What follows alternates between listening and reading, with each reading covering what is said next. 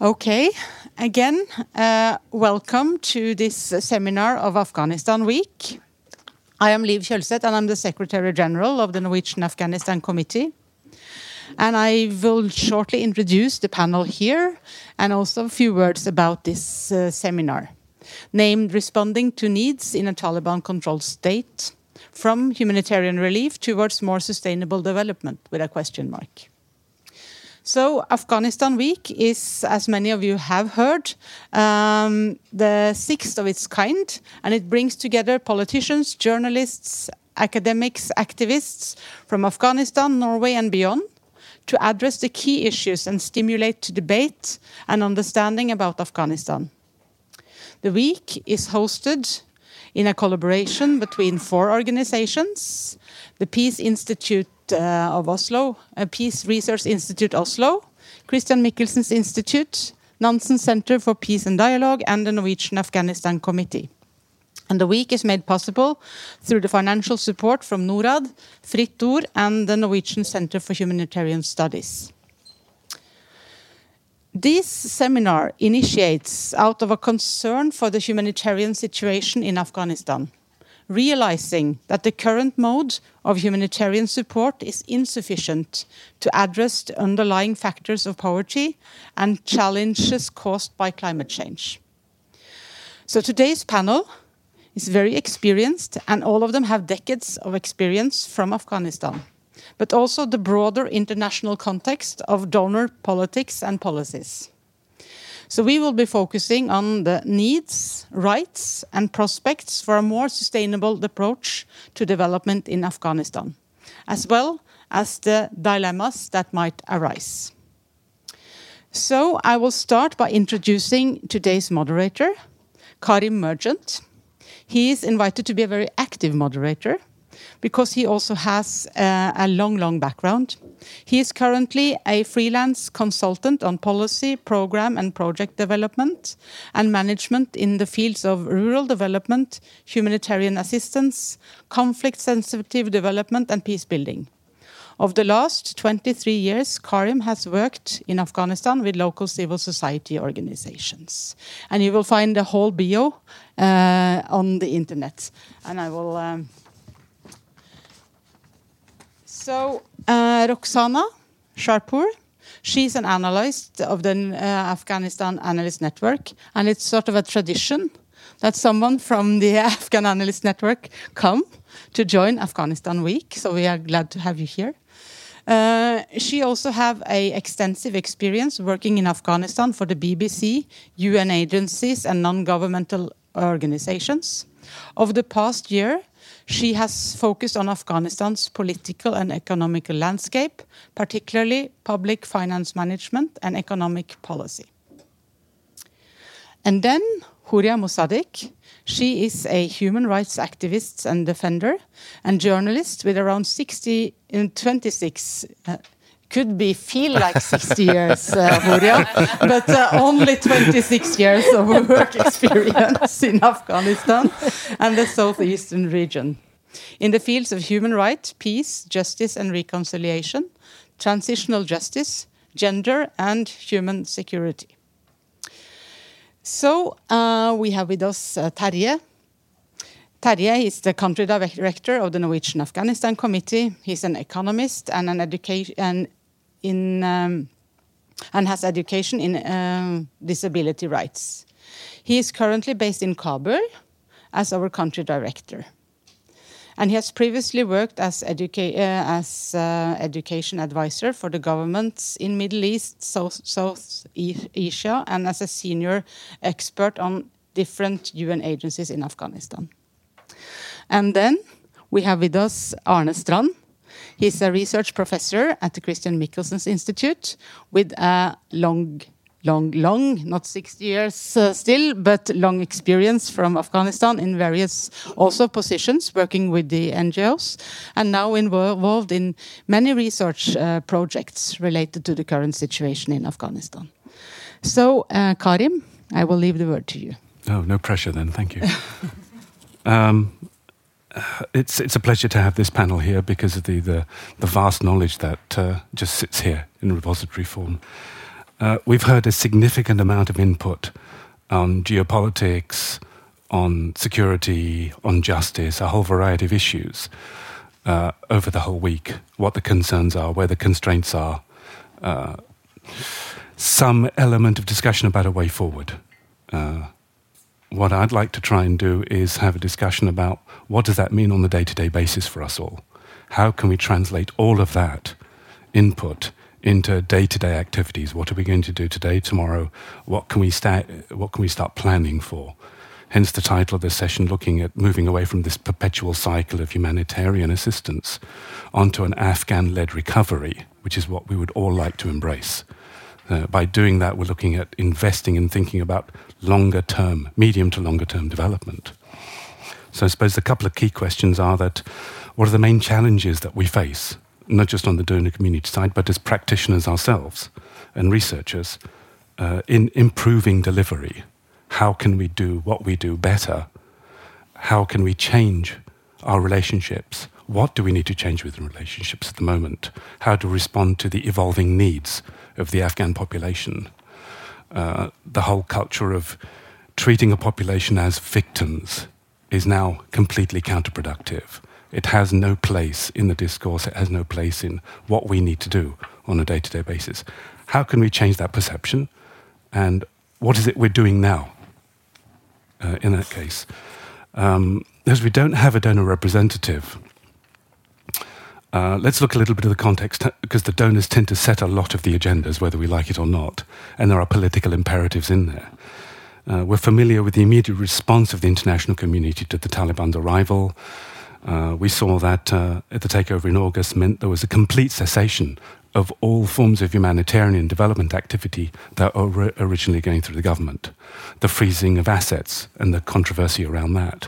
The removal, the extrication of Afghanistan from the finance system. The banks came to a standstill, standing in a queue for 2.5 hours to get $200 once a week, sometimes even longer. The initial emphasis of the international community on humanitarian only, and that, in terms of engagement, avoiding any kind of interaction directly with the Taliban government system. Where it's there, it's present, it's palpable, but it was deliberately avoided. A lot of international agencies then took charge of delivering assistance, going back to a sort of model very similar to the 96 to 2001 approach, where you've got service delivery being done on behalf of the government. The outreach is questionable. The impact, which we'll talk a little bit about, is also, I think the jury is out on that. We don't really have actual figures on the deliverables and the impact. We're seeing a repeat of that entire cycle again. The good thing about the donor community is that they too are responding. There's a dissatisfaction in the fact that the short-termism, the focus on humanitarian work is not enough. Developmental work has to be included, not just in rhetoric and activities. An example being the EU delegation, for example, coming to Kabul very early on. Internationals are already in the office. They're requesting both national and international NGOs to come up with answers, proposals, how to inculcate development back into activities once more. How can you appropriately include women in those activities as well? They're now starting to look for it. And finally, the World Bank, one of the major multilateral investors, recently in September also said that it no longer wanted to just be a conduit for funds, but it also wants to take on the role of investing back in social capital, perhaps revitalizing community development councils, looking at ways of public finance management, looking at economic development, not just private sector, but private sector plus, looking at other actors without directly mentioning the Taliban government structure. But for us to do that, I think one of the fundamental things we need to understand is what impact has aid had so far? Oriyajan, if I could start with you. You've done some work in the European Peace Institute on women's access to aid at the moment. What were your findings? Well, first of all, thank you. I think the questions that you said, like last night, Rukhsana Jan said that it is a $30,000 question, but I would say it's $1 million question. So, yeah, but I think in terms of the aid, like Afghanistan, since I remember, we were always dependent on aid. This is not something, a new phenomenon. And, we were dependent on aid. Of course, I think I would exclude the era of, communists between, 79 to 1992, when there was very little presence of the international NGOs such as UNICEF or ICRC and, some others. But I think since 1992, but again, those aids were delivered in Peshawar for many Afghan refugees. And then from 1992, all I remember is that how much we were always dependent on the aid. Post-2001, when US invaded Afghanistan on war on terror, let's remember once again. So again, our dependency to aid did not stop. Again, billions of dollars were spent on aid. And I think, and this is I think a continuation to that. It is not something new. And no one should be really shocked at, why we are giving aid now, because it is just a continuation. And unfortunately, I think what happened, at least for the past 20 years, there were many opportunities that some infrastructures could have been built to decrease the aid dependency. Unfortunately, that didn't happen. And that didn't happen for various reasons.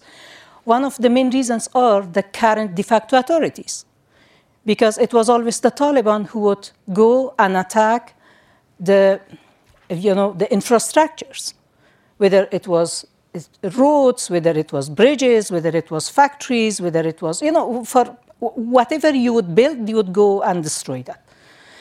So, yeah, unfortunately, yes, I think after August last year, and as you rightly mentioned, I think the poverty has increased significantly for various reasons. First of all, because many international organizations and companies, embassies, and so many other entities that were there, they closed. And a significant number of the population, they became jobless. Subsequently, thousands of women, they lost their jobs because of the policies of the de facto authorities. And that added to the, already impoverished situation. Of course, then, asset freeze and, bank crisis and everything we simply had, the best recipe for disaster. And unfortunately, that happened. So I did a study, a research with the European Institute of Peace on women's access to aid. First of all, I want to say that because of the policies of the Taliban, the level of female or woman poverty has increased significantly. It is just beyond, imagination. Before, you would much more work with the women households who were not well educated, who were least educated. You would teach them skills. You would tell them how to create some income generation and become economically independent. But unfortunately now, you have thousands of these professional women who were working as judges, as journalists, as teachers, as professors, as prosecutors, you name it, police officers and whatever. They are all now jobless. And that already affected the household economy. And particularly with the displaced communities, that was another level of poverty that is really so deep, particularly among women. Many women, for example, they were describing that, right now, for the whole my adult life, I used to be economically independent, and I would spend my money on whatever I wanted. But now I have to ask my husband or my brother or my father, will you give me some money? I want to go to hammam. Will you give me some money that I want to go and buy something? And at least a couple of women were describing to me that I feel so insulted that when I go and ask, because I need sanitary kits. And this is like, I have to extend my hand and ask, can I please go and buy some pads? Or can I please have some money because I want to go and see my father or to go somewhere? And of course, then the answer is that, yeah, I have 100 Afghani, but we need to buy bread for the children. If you want to go, you can walk. You can't use pads, you can use something else, Unfortunately, this is the reality. And I think with the current situation, I think we cannot change the whole situation overnight. And I thank all the local international organizations that are helping and supporting Afghans and providing aid and supporting households to survive, and particularly in this current climate. But at the same time, I think if we do not invest on building infrastructures, if we do not support men and women in that country, if we do not invest on social justice in that country, nothing will change. Still, we have provinces, grade 3, provinces, grade 2, provinces, grade 1. And those grade 1 provinces are the ones that are receiving the bulk of aid, the bulk of development fund, and the bulk of whatever it is, whether from the government or international organizations. And then what is really left is for the third degree provinces, they are the most impoverished ones. And how we can really meet that and how we can really reach to those people who are in need of aid. And at the same time, how we can work to decrease that culture of aid dependency. I think if aid was, it is absolutely needed, but then for the long term, in order to lift up a nation, I think there have to be also other things need to go side by side with it. And I would say humanitarian aid with the development have to go side by side. But definitely, I would again want to emphasize that Taliban have a lot to answer, and the international community have a lot to answer for the current catastrophe. Oh, thank you. That's very insightful. You talked about the grading of provinces. I assume the grade 1 provinces are like Kabul and Herat and Mazar, the ones with the large cities, big populations. It is Kabul, Herat, Nangarhar, Mazar, Kandahar. These are the first degree provinces. And then the second degree provinces that are linked to these first degree provinces, or they are on the route.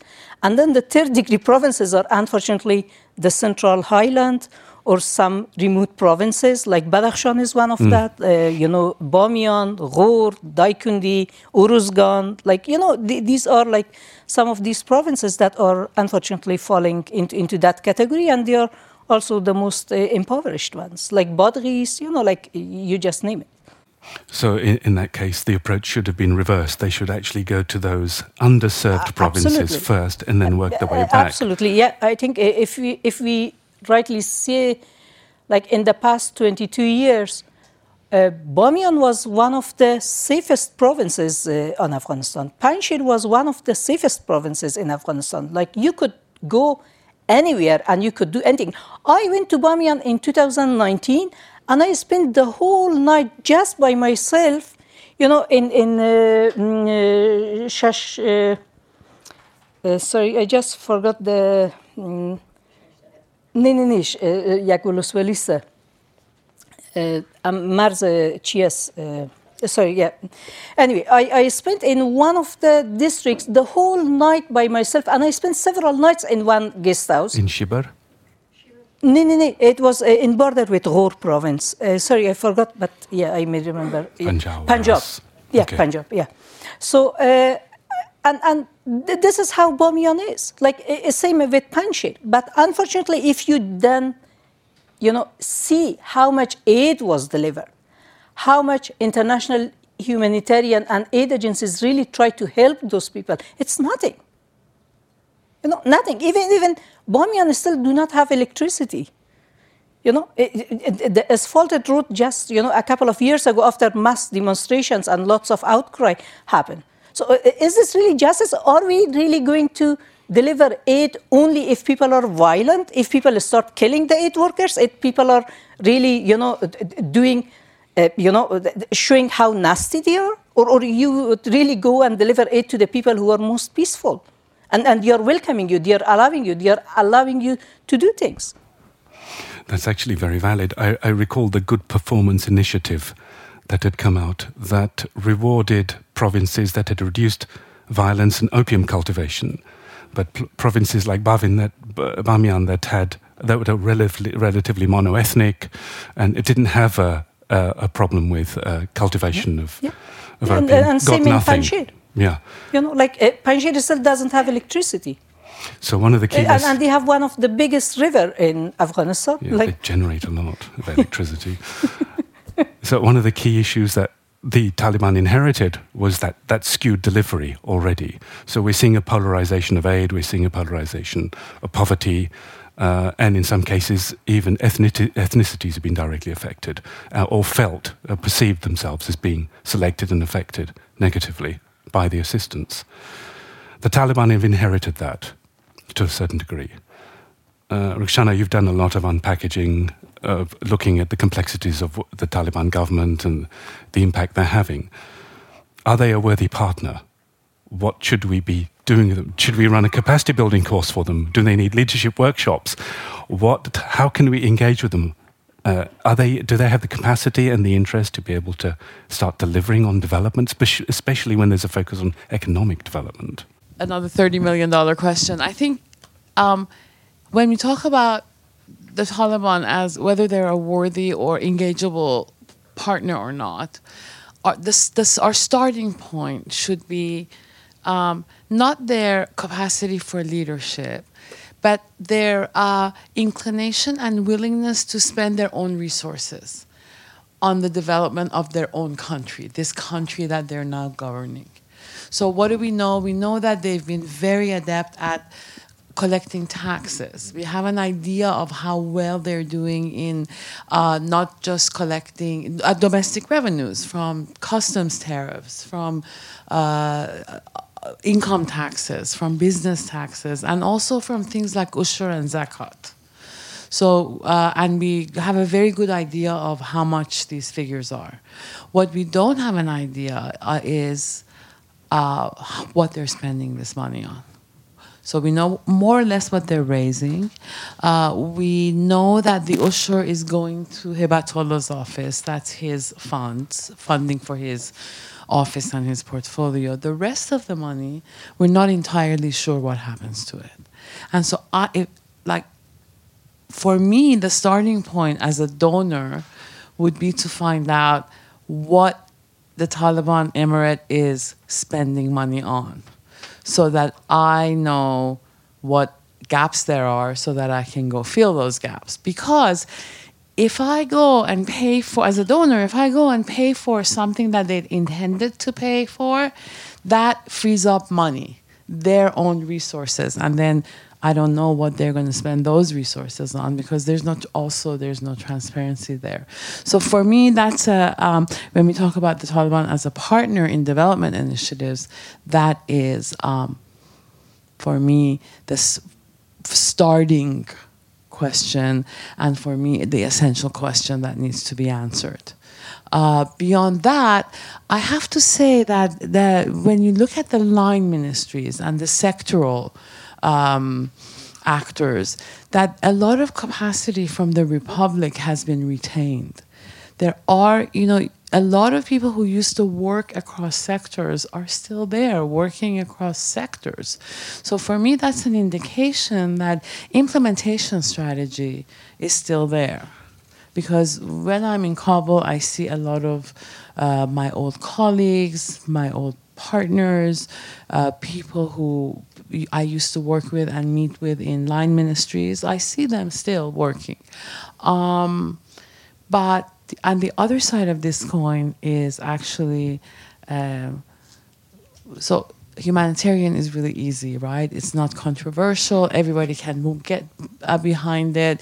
It's frontline life savings delivery. When we get into this area of what we're calling now humanitarian plus, this is where we start getting into trouble, because we need to be realistic about what we can do, what we can realistically do, not just in terms of the funding available, but also the political appetite in the donor capitals and the Taliban's own priorities. What are they seeing as priority areas for investing in development? I think once we resolve those questions with a dose of reality and transparency, then I think that it is possible to partner with them to do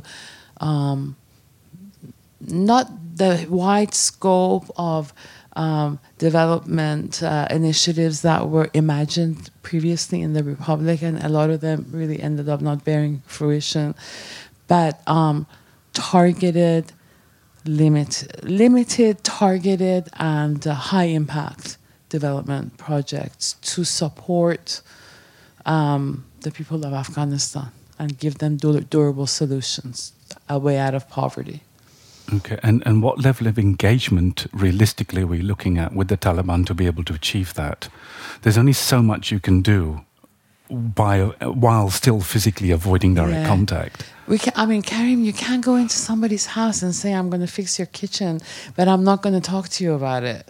And I'm going to put in cabinets, and I'm going to put in a stove and a washing machine and all that. But you and I are not going to have a discussion about whether you need a washing machine. So there has to be engagement. There is no avoiding that. And this is what I've called the donor's dilemma. The donors need to come together, come to terms with the fact that they need to talk to the people who are living in the house now and in charge of opening the door, and really just get to a point where no matter how distasteful it is that they find it, if our common objective is to help the ordinary Afghan citizen lift themselves out of poverty and have a life that is about more than just survival from today to the next, then we do need to engage with whatever we want to call them, the de facto authorities, I don't care what we call them, as long as we acknowledge that we do have to talk to them. So that's a very realistic approach, which is essentially what practitioners will have to constantly confront. The donors are kind of reinterpreting some form of communication with the Taliban. Anna, you've been writing a lot about stakeholder engagements, and the Taliban are indeed a stakeholder in this equation. What are your thoughts about practical approaches? One of the key concerns is that if you don't engage with the Taliban, then they're going to turn their attentions elsewhere. And the most obvious choice are the non-aligned countries, as they're euphemistically called, Iran, some of the Central Asian republics, Russia, China, Pakistan to a certain degree, who aren't particularly fussy about the terms and conditions under which the Taliban already operate. Are we going to have too tight a grip and watch the Taliban slip through our fingers and watch them build alliances elsewhere? Well, I think we need to separate a bit on types of alliances, because these countries that you just mentioned are not the one inclined to come in with funding. I think that's what history has proved. We just take a look at the latest UN appeal. There is very limited funding coming in from, let's say, Emirates, Gulf states at all. That's not where the funding is. I don't think there has been shipments of aid from Pakistan, India, and Iran, but not really for the state, or not really for development purposes. So I think they're all very, and I think we also need to acknowledge that up to now it's actually the United States and European community that have actually continued to provide most assistance, but they have then tried to provide it outside of the state, which then is the dilemma. I'll come back to that. But it's also something about this whole understanding. I think we've touched upon it, because humanitarian aid is important for a period of time, but the fundamental problems Afghanistan is up to, and let's be honest, poverty started to increase in 2012. Yeah. It didn't start in 2021. UN asked for almost as much money for 2021 as they asked for 2022. This has been a crisis in brewing, and it's been warned of for several years. Afghanistan is at the moment the world's third most fragile state, but it was the sixth most fragile just a few years ago. So it's not that, and recognition here is that humanitarian aid won't resolve the underlying problems. Then you need development, long-term development assistance. And there is also recognition, if you read carefully World Bank documents, saying the aid dependency created over the last 20 years was not only that a lot of the money was wasted, it completely destroyed Afghan economy, because private sector was just sitting waiting for more aid to come in. An old friend of mine said it, but I tried to understand corruption in this context, and he said, but you haven't understood. Corruption is governance. The one who had access to funding had access to resources. So let's be honest on those things as well. And I think the donor community is seeing this. Their challenge is then how to relate to that when it comes to the sanction regime. And they've changed the wording. It's no longer humanitarian plus. It's meet basic needs. It's continuation of support for education. It's continuation of support for health services that has been continued. And I see more and more concern about the agriculture sector. So things are moving, but officially they are not moving. And just too, because I've been reading a lot recently, and one of the old, you probably know him, Scott Guggenheim, that was very instrumental in setting up NSP. He's now coming out arguing that channeling funding through communities will not provide any recognition for Taliban, not at all. He says that that's probably an opportunity, but then what to use? But then what he's forgetting, that Community Development Council can't run schools and health clinics and all of that. So it's a limit that you have to relate to the state in a way. I'm not making this very long, but all literature on state building and recovery after conflict says that you need to have a state relate to that can assume some kind of responsibility for the aid. What we are doing at the moment, we are creating an extremely, again Guggenheim, extremely expensive side channel that is drawing most of the resources, leaving them not to end up with the population. So it's something about the aid apparatus here that we need to look into, and then we need to talk to the Taliban or authorities. And I think one thing is centrally, but maybe Terje can go into it, what is the opportunity then to talk locally? Just the final point, because, and this is the whole term female employment I'm struggling with as well. It's very correct what you say, but I think the largest opportunity for female employment in Afghanistan is those who might not get paid directly, but it's in the agriculture sector. And that's 60% of the population depend on the income from the agriculture. I'm sure more than half of them are women. So any kind of income that could be generated for women in the agriculture sector is actually a way of ensuring female employment. In a way, you at least meet needs, but in a way you strengthen rights as well, because then they have the power of economy within the family, hopefully. So it's some of these underlying issues that we also need to touch upon. It was a long speech, but... No, not at all. I think you raised a couple of valuable points which can lead on to Terje's input. Norwegian Afghanistan Committee has been working for decades in Afghanistan. These changes since August, have there been genuine changes in the way that you've had to adapt and adopt your approach to being able to deliver and continue to invest in development activities? How challenging has it been to also incorporate humanitarian activities? Are you being forced into a balancing act? Are you able to push the two together? How have you been able to deal with those challenges? I think the challenges have been much smaller than we anticipated. Yes, we are now what we can call a triple nexus. We can call it covering basic needs. We can call it humanitarian plus. We have always worked with development, longer-term development, and when we do humanitarian work, we try to link it to the longer-term development programs. We have traditionally worked in those Category 3 provinces. So the practical impact for us, the change of government, hasn't been as massive as one reads about in the international media. And I think when we're looking at the title for this particular session, Responding to Needs in a Taliban-Controlled State, I would like to kind of reword it and call it just responding to needs of the Afghan people. We had a dysfunctional government that we can't only blame the Taliban for. They were governing the country for decades. Yeah? They are the cause of many of the problems that we have today. The government, the parliament, the people who governed, the warlords, basically. And we have heard much about this the last couple of days.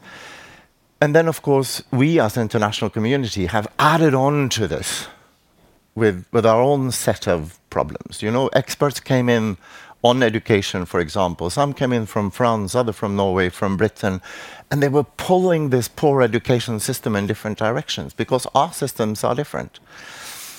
And then, of course, Taliban has added a set of problems to this. So I really hope that, and we have Nurad and the Minister of Foreign Affairs here, I really hope that we can provide aid to Afghanistan with the purpose of reducing dependency. This should be our goal, because we have now, for decades, provided aid, billions of aid, but the dependency has grown.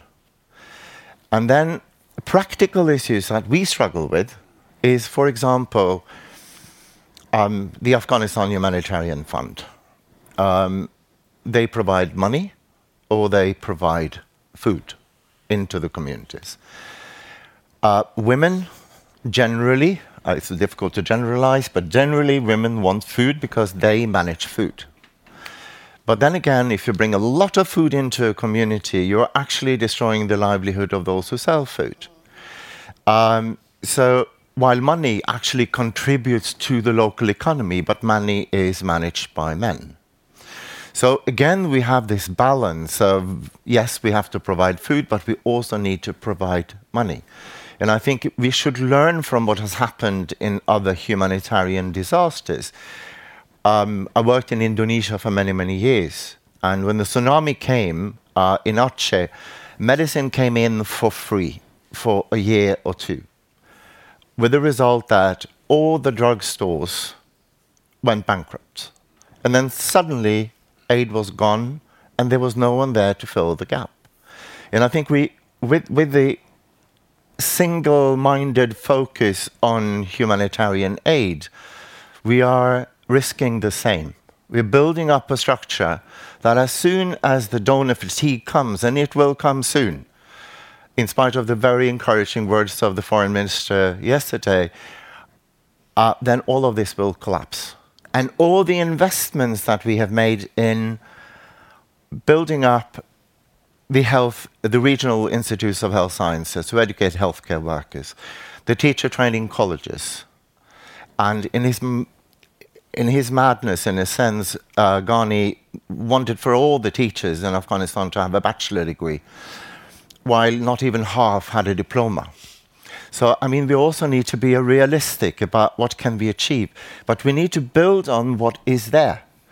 And in order to do that, we need to talk with the government.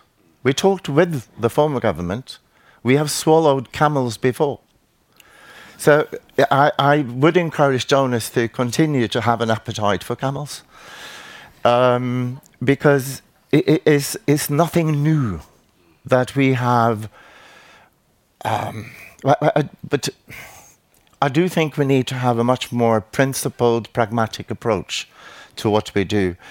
And coordination is needed, not only with those who are now de facto ruling the country, the government, It's also needed a coordination between international organizations with the UN.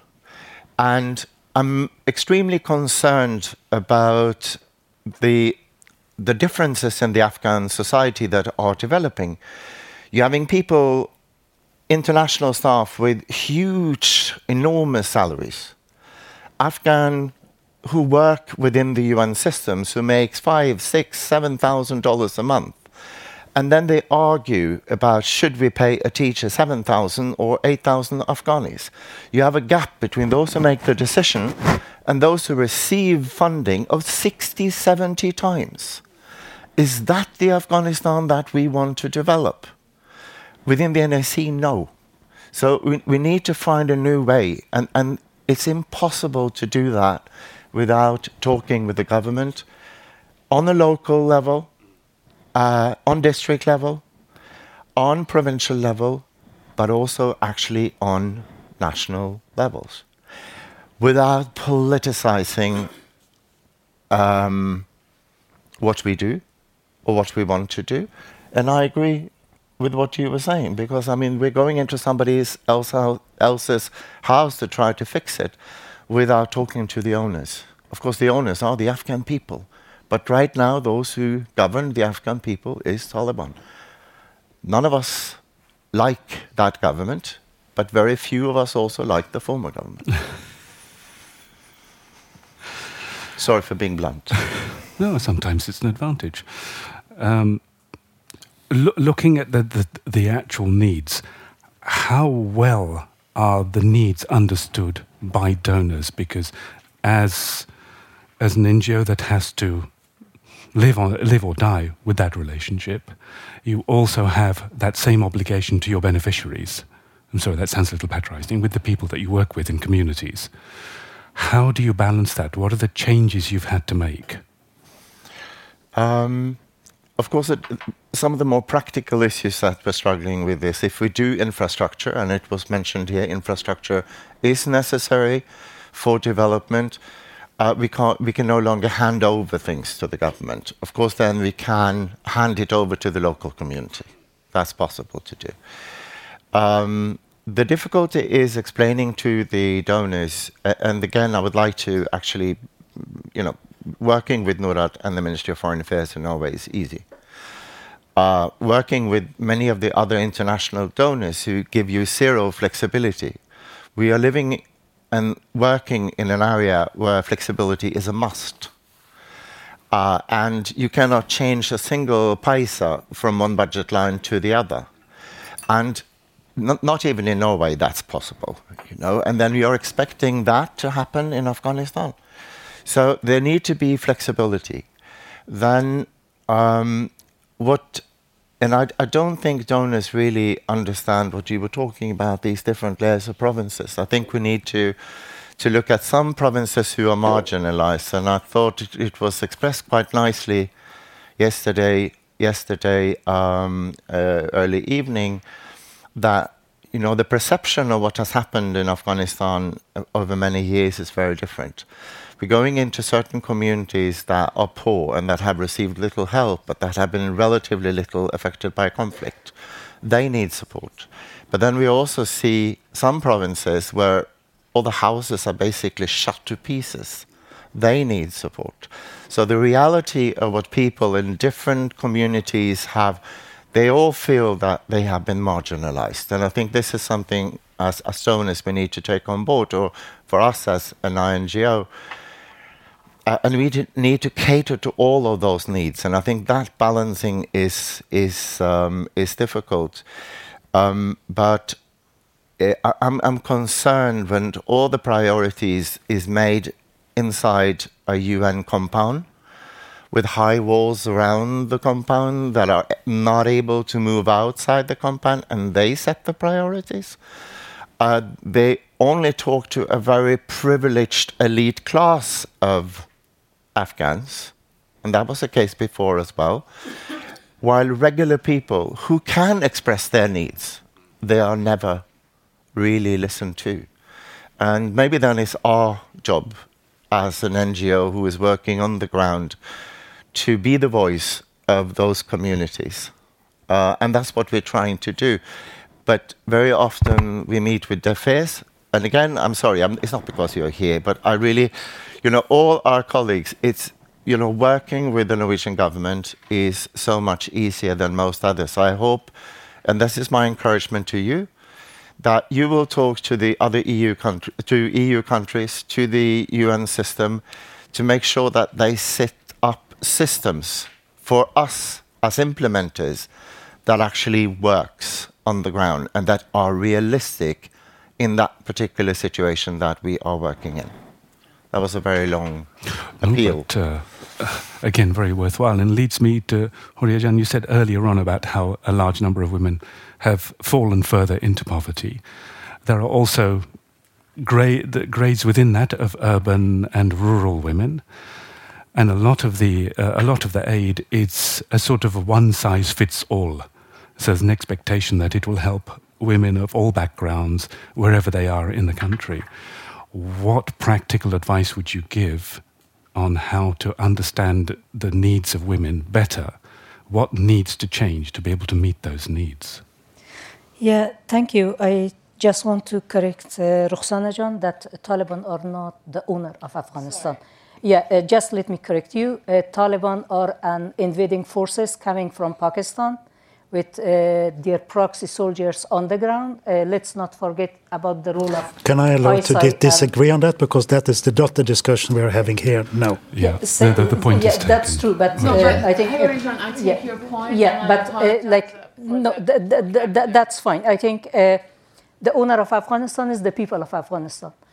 Yeah, like people like Taliban or Mujahideen or communists or Ghani or Karzai, Americans, Europeans, they can come and go, but we stay there and we have our roots there. I think and we are the owner. I've already apologized. Yeah, I think we acknowledge those in power have... I think in terms of the woman's humanitarian need, I want to say that, yes, unfortunately, what I have seen, at least in the past 22 years in Afghanistan, someone who worked in Sierra Leone, he or she was recycled to Balkan, and then from Balkan they were recycled to Afghanistan, and then from Afghanistan they were recycled to Iraq, and now God knows they are in Syria, they are in Yemen, and they have just one dress made, and they want to try it on every different context, and this is not going to work. And you're absolutely right. I think this is not just about how we can meet the needs of every community based on their needs, but at the same time, I think what the many humanitarian agencies and donors have failed to allocate a specific percentage of the aid to go to the women heads of households. For example, every humanitarian agency can say that 30% of this aid will only go to the women heads of household. 15%, 20% of this aid will only go to the women in the displaced communities. Regardless of where those women or displaced communities are, they are displaced community. Thousands of people were displaced from the south, from the north, from the west, from the east parts of Afghanistan. And they all really need a lot of attention, particularly women. Women are carrying the burden of the poverty and whatever happens in Afghanistan. So it is really, really important, like, target those aids, allocate a specific percentage of the aid, target it to the women. But at the same time, yes, like, I think it's impressive that Norwegian Afghanistan Committee is having a high number of women. I think that should be across the board. It should be with every humanitarian organization. You have thousands of these educated women. Employ them. Make sure that you bring them and hire them in different positions. Wherever you have the leverage, please use that. And also, I wanted to say that one of the other underprivileged provinces were Nimruz. I barely heard of any aid agency that have ever stepped into Nimruz province. And this is one of the most impoverished provinces in the country. Yes, I absolutely agree that this is why I'm calling on social justice. Like, any aid, any development, if it is not balanced, if it doesn't target people in different communities in an equal way, if the victims are not treated in different way, in the same way, definitely some victims will turn perpetrators. And we have to be really, really careful about that. And at the same time, I think I have nothing to say about the politics of the aid or governments and whatever. You want to talk with the Taliban, you don't want to talk to the Taliban. This is totally not my area of expertise, I would say. But I think one thing that I, as a human rights activist, I truly believe is also any aid, any discussion, any negotiation with the de facto authorities, it have to be conditionalized. You have to clearly draw your red lines. You have to clearly say, for example, the intervention of the Taliban in distribution of the aid, not allowing humanitarian aid to go to certain places, re-victimizing the victims because there are armed resistance going on. This is not, I think, I know some of the aid agencies, they have spoken out about that. But I think we need more pressure on the Taliban. Like, you cannot militarize the aid that was supposed to go to the earthquake victims of Paktika province. They ended up in the hands of the Pakistani Taliban. The victims of the floods in Logar, in the Helmand, in other provinces, those aids were handed over to the Pakistani Taliban. Like, how the aid community can make sure that the victims are receiving the aid, the people in need are receiving the aid, and to minimize, I don't think you will be able to stop Taliban's intervention, but to minimize Taliban's intervention in the distribution of the aid. But I think aid has always suffered from interventions. Even under the previous administrations, there was always a bias for an ethnicity, a geographical area, even just a small tribal enclave. That has always been there. Whoever is in power, the power broker, will always be an intervening power.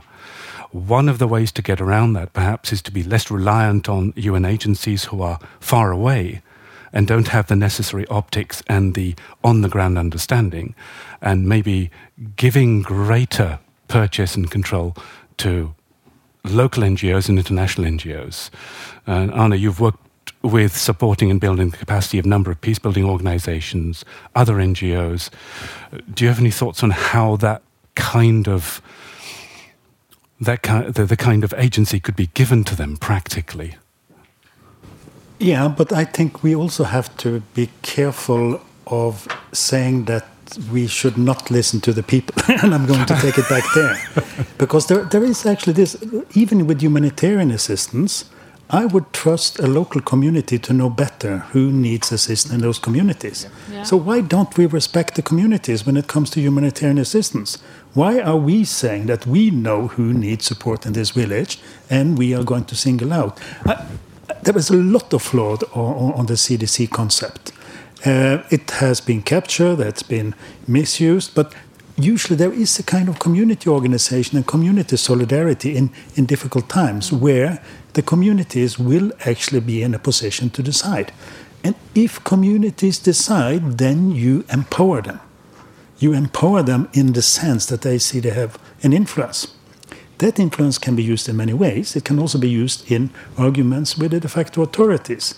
So let us not unempower the Afghan community by aid doing the mistakes. We had exactly the same problem with aid capture back in the days of the Mujahideen.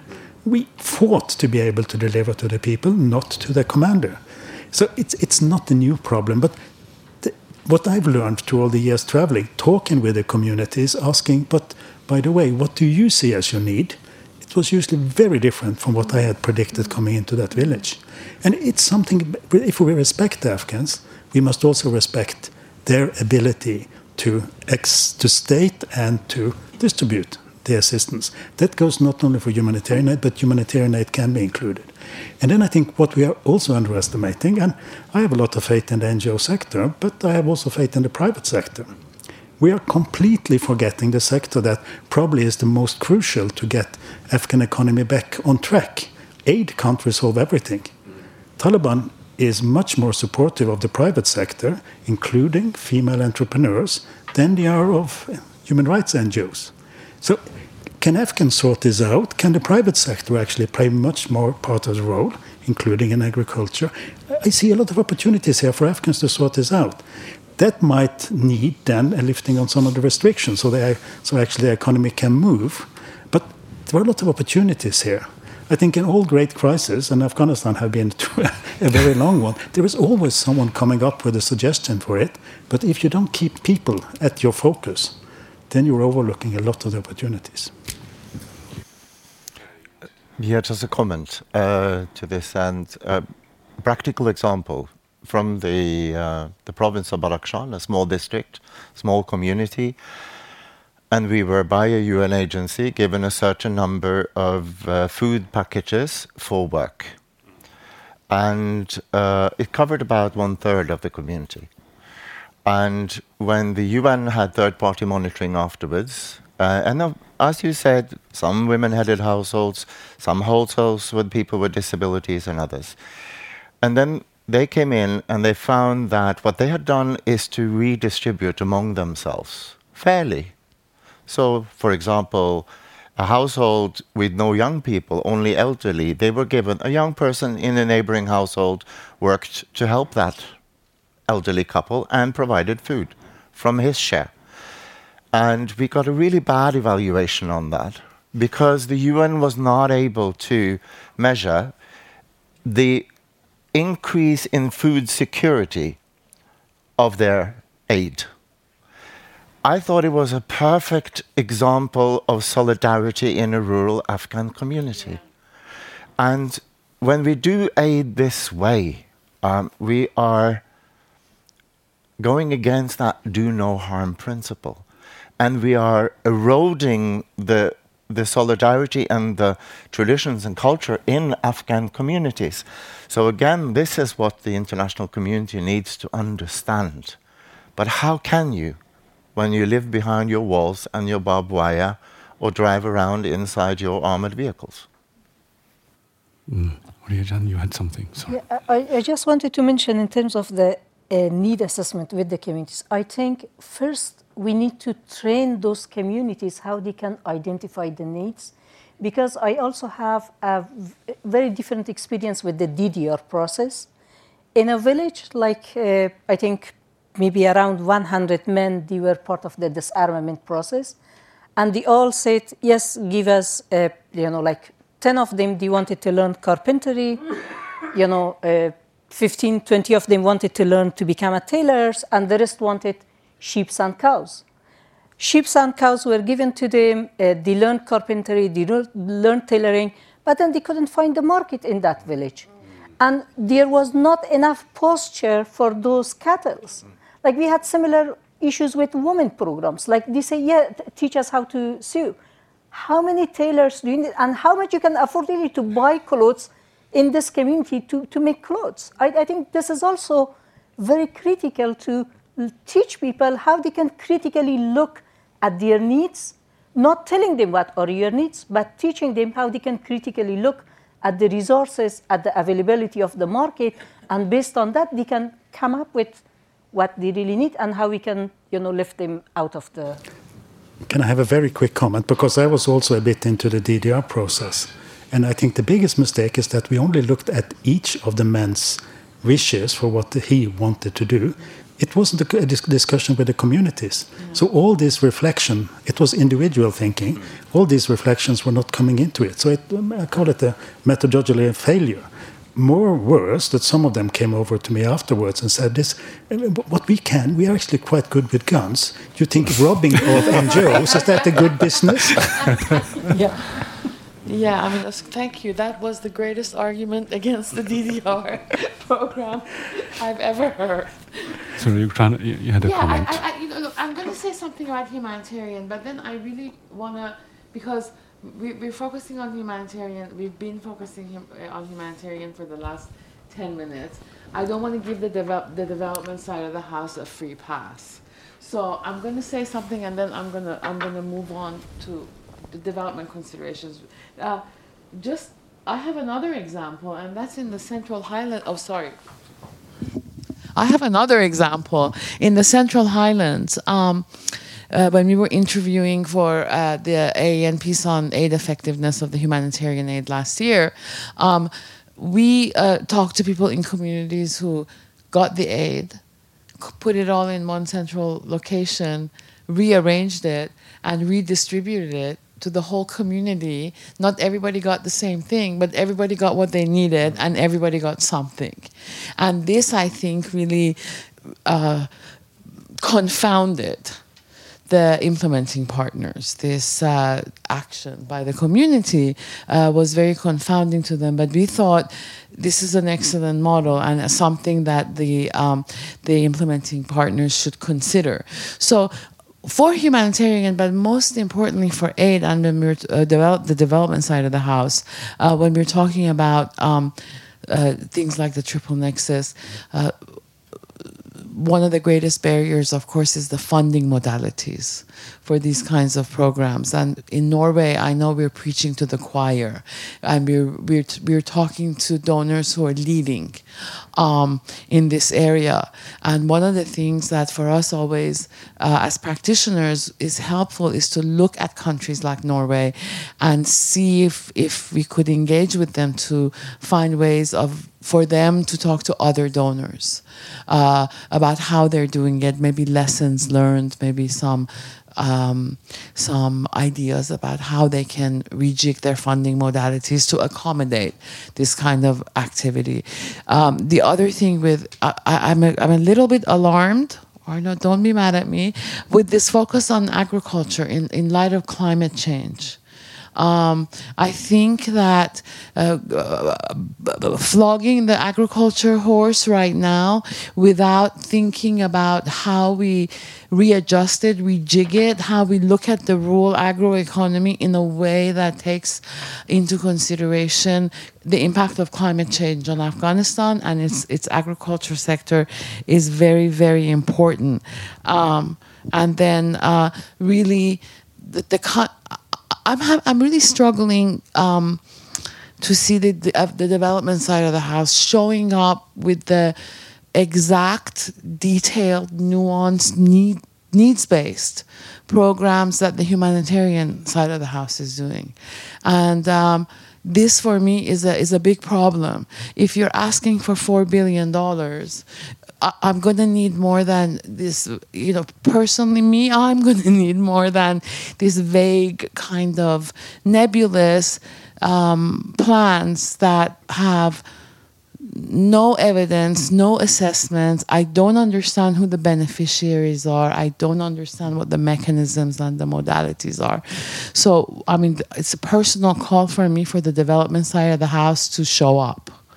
I'm sure all of this lives in somebody's head, but that needs to end up on paper so that the rest of us can see it, comment on it, and reach a common vision. And then finally, the last thing is when we're talking about women, one of the things, and this is also something that the donors can contribute to. So this is it's not just about, livelihoods projects for women and, capacity building for women and education for women. It's also about insisting on pro-women policies in the NGOs that we fund. In the project documents that get submitted to us, we need to have, a scoring point that includes that. Of the women I interviewed for for the last report that we're doing, they flagged up NGOs not paying for childcare and they having to quit their jobs because the cost of culture, the childcare was making it an economic proposition that was not sustainable for their household economy. Or women who had to pay for the transport of their own mahrams because the NGO they worked for wasn't paying for the mahram. They thought it was I don't know what they thought. I'm not going to read into their head. But again, of women talking about what a stressor that is in their household economy, and how even when they find employment, they face these barriers. So that's incumbent on us. That we are the ones that have to look to the NGOs and the civil society organizations that we work with and we fund to say, show me what you're doing at home. So that's it. I'm gonna step off my soapbox. Thank you. So essentially, what I've heard is that it is possible to move towards medium to long-term development. We can shed the skin of the humanitarian plus cycle, and there are adequate opportunities on the ground for us to be able to do that, from communities where social capital has been significantly built, where real knowledge is available, primary data can be mined and can be exploited to influence and design and amend existing programs. The next level up, you're looking at NGOs who have to re-examine the way they do their business at the moment and be able to engage with all that new data and to be able to then move up the chain towards the donors and to be able to start informing donors and informing policy. And the donors on their side are starting to drift, whether they know it or not, towards development programs. The inevitability of it is there. So we're seeing a sort of convergence. Would that be a fair understanding? Please. There has been a lot of focus these last few days also about all the problems that we are facing. All the challenges due to the change of the government, the fact that we now have a Taliban regime who governs the country, how can we deal with that? But there has not been sufficient focus, I think, on the opportunities that we have in Afghanistan where there is less armed conflict. Because that opens up not just windows of opportunity, but doors of opportunity. And I think we need to increasingly focus on that as well. And I'd like to second Roxanne, when we are looking at NGOs or international organizations, UN agencies who receive support, what kind of policies do they have in place, not only when it comes to anti-corruption and other issues, but how to promote women within their organizations. For example, as you mentioned, childcare. And how do they look at a diverse workforce, both when it comes to ethnic diversity, social, religious diversity, but also people with and without disabilities. That should also be criteria that needs to determine who are entrusted with our taxpayers' money. And then the last point, would like to second Arne also when it comes to the private sector, because we see that in Norway, I think, within 1 year of starting a business, about 50% goes bankrupt. And then after 2 years, another 50% of those who manage, and then we are expecting a self-help group of 15 Afghan women to all be successful. That's unrealistic. But the training they get, the knowledge they get, they can use that for another try. So even if they fail the first time, let's give them a second chance or a third chance. That's what we're doing here. So I do think private sector development, also in the agricultural sector, and I think I've learned this from you and Gry when it comes to post-harvest infrastructure, to make sure that we actually reduce waste within the agriculture sector, because a lot of the food that is grown is wasted. So investment needs to be done not only in growing more food, but how to actually sustain that food over the winter, so that you don't have a lot of food in the autumn, but nothing the rest of the year. Again, meeting those climate challenges as well. Anna, do you have any final thoughts on the conventions? It's just a comment on the agriculture, because I think it's actually in the agriculture sector we best can meet the climate change. Adapt now. And this is the prime source of income and livelihood for the majority of the Afghans. So if you really want to do something about climate change, look at the agriculture sector. Agreed. And then you also, and my argument still is, that is the place where most women can earn an income. And there seems to be a move towards climate-smart agriculture anyway. I've seen the rhetoric and some of the program designs are now starting to trickle down and encourage those sorts of activities. Sorry, we're just over. But the irony is that a lot of these traditional practices were actually climate-smart to begin with. They just weren't called that. So it's good that those indigenous practices are now being inculcated into the actual design as well. Right, I've been told that we've run out of time, so I do thank you very much for all your inputs and giving us some of that vast experience that you bring to the table. I'd also like to thank the promoters of this Afghanistan Week, the Christian Mikkels Institute, Norwegian Afghanistan Committee, Peace Research Institute of Oslo, and the Nansen the Centre for Peace and Dialogue, for supporting this entire week, which has been quite a learning experience for all of us. And I'd like to thank the audience for their patience.